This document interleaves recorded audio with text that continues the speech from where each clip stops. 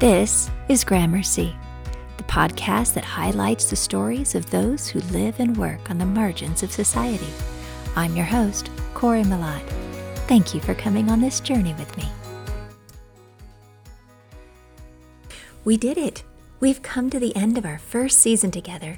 I'm so happy that you joined me.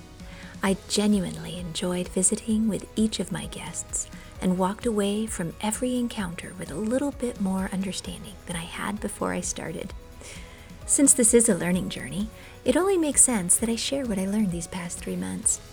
We do that in our family every time we finish a good book or watch a TED Talk or read a good article. We like to sit around and talk about our biggest takeaways.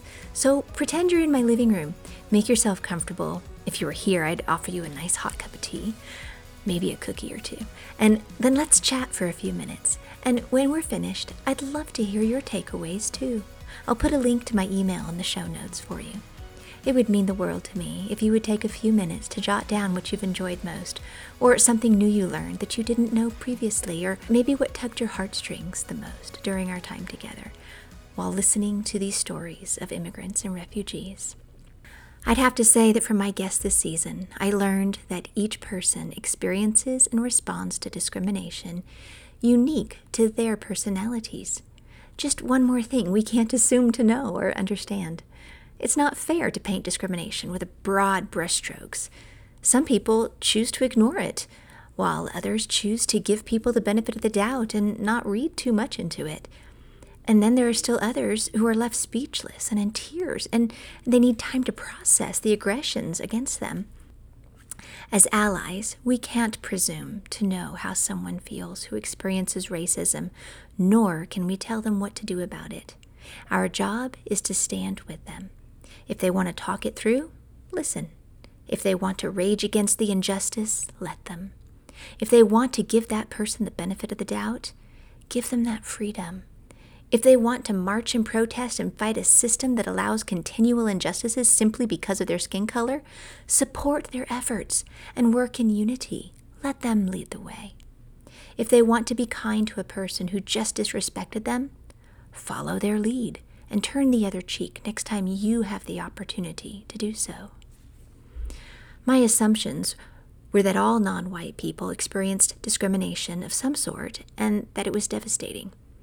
I now realize that is a great overgeneralization.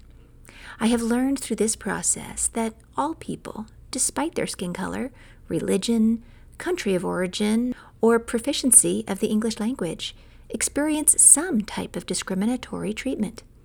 Every single person on this earth has experienced some type of cruel treatment at the hands of another. I don't want to minimize anyone's pain. But what I have learned is that the amount of cruelty people suffer tends to get magnified and is more consistent when that person is of a different religion, a different race, or a different ethnicity than the majority of the population. This is not unique to the United States either. It occurs in every country and community across the globe. Some have learned over time how to live in harmony with these differences. Others have heightened these differences to the extreme of committing genocide because of them. Here in the U.S., we need to learn how to communicate with our neighbor when they're different from us. We will all be better for learning to appreciate these differences instead of belittle them. Do you know that it was a Muslim gentleman who taught me about inclusion? I was a first-time teacher 8 years ago. He told me that people can't help what culture and religion they are born into. That is why we must accept everyone. He was the most kind, generous, funny, happy man. He defied the stereotype I had in my head about what Muslims were like. I know I've said it before, but it's true. I learned way more from my students than I ever taught. They opened my worldview one person at a time. They were so gracious to me. I have since vowed to be that in return to all people I meet. Once you've been touched by love and grace, you can't help but share it with those around you.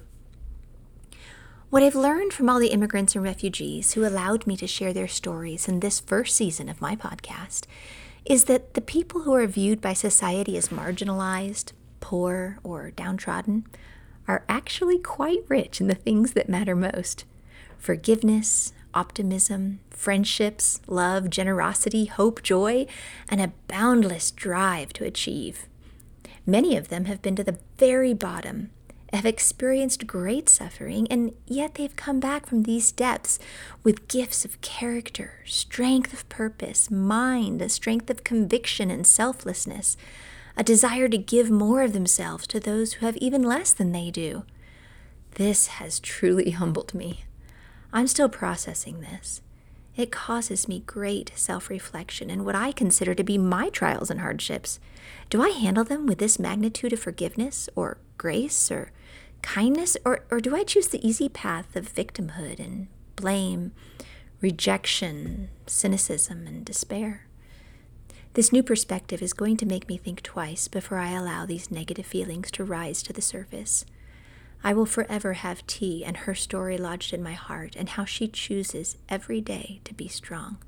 Yes, T, it is a choice. Thank you for that reminder. Josh, from episode 14, kindly asked me why I referred to someone as an illegal immigrant. This was after we stopped recording, and he was kind enough to say, "Can I ask you a simple question?" After he asked it, I had to admit that I didn't have a reason. It was just what I'd always heard. So it was the first thing that came to my mind. I genuinely had no idea it was an offense. Through this process, I have now learned to refer to these immigrants as undocumented or people without status. I honestly thought that I was enlightened because I already knew it was dehumanizing to call them illegal aliens. We don't know what we don't know. I needed Josh to call me out on this so I could show everyone that growth is a process. No matter how well-intentioned you are or how woke you think you are, there's always more to learn.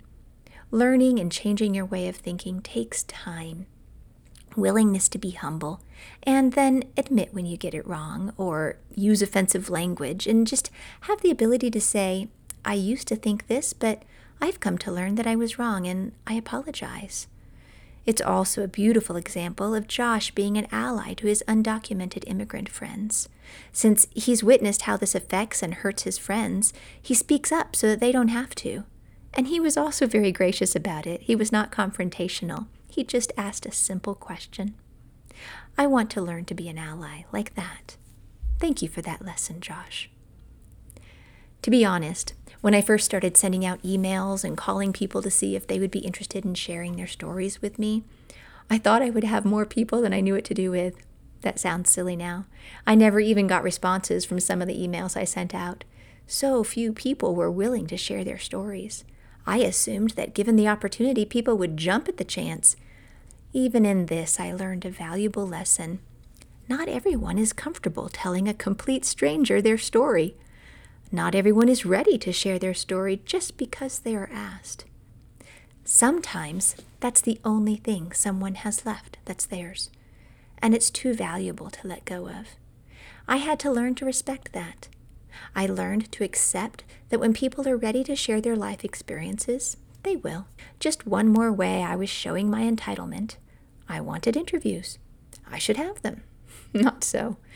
It was very, very hard work to get each interview I featured on this podcast. Hard work keeps you honest, humble, and driven. I'm learning to let go of my privilege and ego one day at a time. If the people I met this season can overcome extraordinary challenges, work through seemingly impossible situations, and then rise to meet insurmountable odds, who am I not to learn from them and to do the same? I spoke with 3 refugees this season, 2 of whom came from refugee camps. Sadly, I think we've become desensitized to refugee camps and the horrible conditions people are forced to live under because they were forced to flee their homeland for their lives. In fact, 79.5 million people have been forcibly displaced from their homeland, according to the UNHCR, as of 2019. Remember Mohammed Malim, my guest in episode 5, who started the company Epimonia? His website is a wealth of information about refugees. I encourage you to check it out. Actually, I have a link in the show notes to the page on his blog where I cite these following statistics from. On it, he lists the top 7 reasons for displacement. They are: 1, persecution. It could be racial, religious, political, or social. The second reason is war, as we've witnessed in the news from places like Syria, Somalia, Afghanistan, and Iraq. The third reason is climate change. This might surprise you, but the UNHCR estimates that in 2018, 16.1 million people were displaced by weather-related disasters and hazards that were precipitated by climate change. Let that sink in. This is only going to get worse. The fourth reason is because of violations of human rights. This most often occurs when wealthy and powerful people become corrupt government agents who then stop supporting the social structures that provide for the poor of society. The fifth reason is poverty. This is also tied to governmental inadequacy, ineptitude, and greed. The sixth reason is hunger, most often due to drought, corruption, and political instability. And then the last reason for displacement is surprisingly gender and sexual orientation.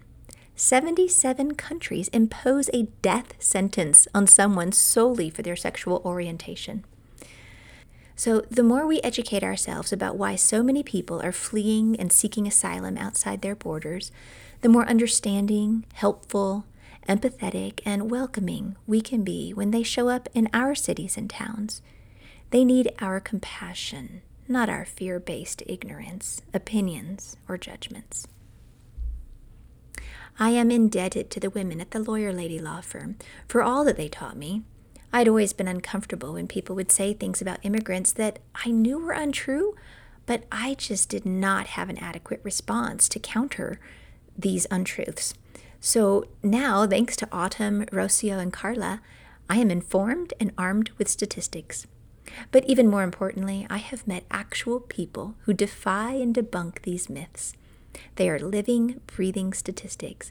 Those relationships are more powerful than numbers. They are proof of what Carla mentioned about how immigrants actually benefit the U.S. economy financially with a net profit of $80 billion. How they pay taxes even when many don't have Social Security numbers, and how they start businesses and hire locally. I'm excited that I now have the ability to offer a counter-narrative to those who are so quick to think the worst of our refugee and immigrant friends. I've also learned that most often doing the right thing and the hard thing are one and the same. Following your convictions might not be applauded by everyone. Do it anyways. It has been said that integrity is doing the right thing when no one else is watching. That type of character rises from the depths of who you are and shapes your choices and actions. Listen to it. Follow it. It is the voice of love, even if it is the lone voice among many dissenting ones. You might be asking yourself, what now? What am I supposed to do after hearing all these stories? I'm just one person. I can't do much to make a difference. At least that's what I've been saying to myself all these years. My heart would break with each new story I would hear on the news about the Syrian refugees or the boats full of people from Tunisia desperately attempting to make it to Lesbos in the middle of the night, or maybe even the Central American children being held in cages at the southern border. It's too much to bear, my heart would tell me. You can't help everyone, my mind would scream. Then I heard Krista Tippett speak of compassion fatigue while listening to her On Being podcast, and instantly knew that is what I was feeling. There are just so many horrible stories out there. How can we pick and choose who to give our compassion to? I'm giving money to that organization and volunteering over here at this one. I'm emotionally caught up in the stories I hear and read daily in the news. It's just so overwhelming. This podcast is not meant to overwhelm you, and I sincerely apologize if it has. What I do hope, however, is that these stories bring greater awareness to your life, and with that awareness, you're more open to those needs around you when you see them. I hope these inspiring stories encourage you to tap into your own wellspring of inner strength the next hardship you encounter. I wish that the next time you pass someone who looks different from you, that you offer the kindness of a genuine smile. There is a quote that has stayed with me all these years from one of my all-time favorite movies called The Power of One. Basically, it is about fighting apartheid in South Africa. One character struggles internally about whether or not he can help make a difference. Then he remembers what a wise friend once told him. He said, "Any question you ever have, the answer you will find in nature." The main character seeks out nature to help him. During his time of solitude, he sees a majestic waterfall and comes to the realization that a waterfall starts with just one drop of water. Isn't that simply beautiful? That is what I was thinking when I started this podcast. We are each just one drop of water. But when we each actively try to show more compassion in this world, our collective efforts will produce a revolution of kindness. And that's the beauty of the whole thing. All of us working together for the greater good. Has this podcast been successful? I guess that depends on your definition of success. Are you a success only if others recognize your achievements? My son Bennett told me that his definition of success is whether or not you made today better than yesterday. Did you learn something new? Did you fail and grow from it? Did you help somebody? Using those as my parameters, then yes, Gramercy was a wild success. I grew from my interactions with each person I interviewed. I learned from the multitude of rejections I received while requesting interviews, and I hope I helped people by giving each person a platform to share their story. I am now a better version of the person I was when I started this venture. I hope you feel the same way too. Let's continue to grow, learn, and evolve together. If you're interested in going deeper and continuing your learning journey, there are a plethora of books to turn to. Here are just a few that I've read and would recommend. American Dirt by Janine Cummins, The Ungrateful Refugee by Nina Nayeri, The Devil's Highway by Luis Alberto Urrera, The Translator by Daoud Hari, The Line Becomes a River by Francisco Cantu, Of Beetles and Angels by Maui Asgedam, The Distance Between Us by Reina Grande, Where the Wind Leads by Vin Chung. Would you like to learn what Season 2 will be about and when it will be released? Then become a subscriber. You can subscribe by visiting Gramercy.us. Scroll to the bottom of the page and click the yellow subscribe button. If you have questions or comments for me or know of someone who would love to share their story, I would really enjoy hearing from you. Feel free to reach out via my email address at corey@gramercy.us. You can also find all of the books, instructions for subscription, and my email address in the show notes. I'd like to end with my favorite quote that I heard during the course of this season. I genuinely appreciated each quote from every guest, but this one has stayed with me throughout it all. It is the poem by Emily Dickinson. If I can stop one heart from breaking, I shall not live in vain. If I can ease one life the aching, or cool one pain, or help one fainting robin into its nest again, I shall not live in vain. Until next season, I'll see you down the road.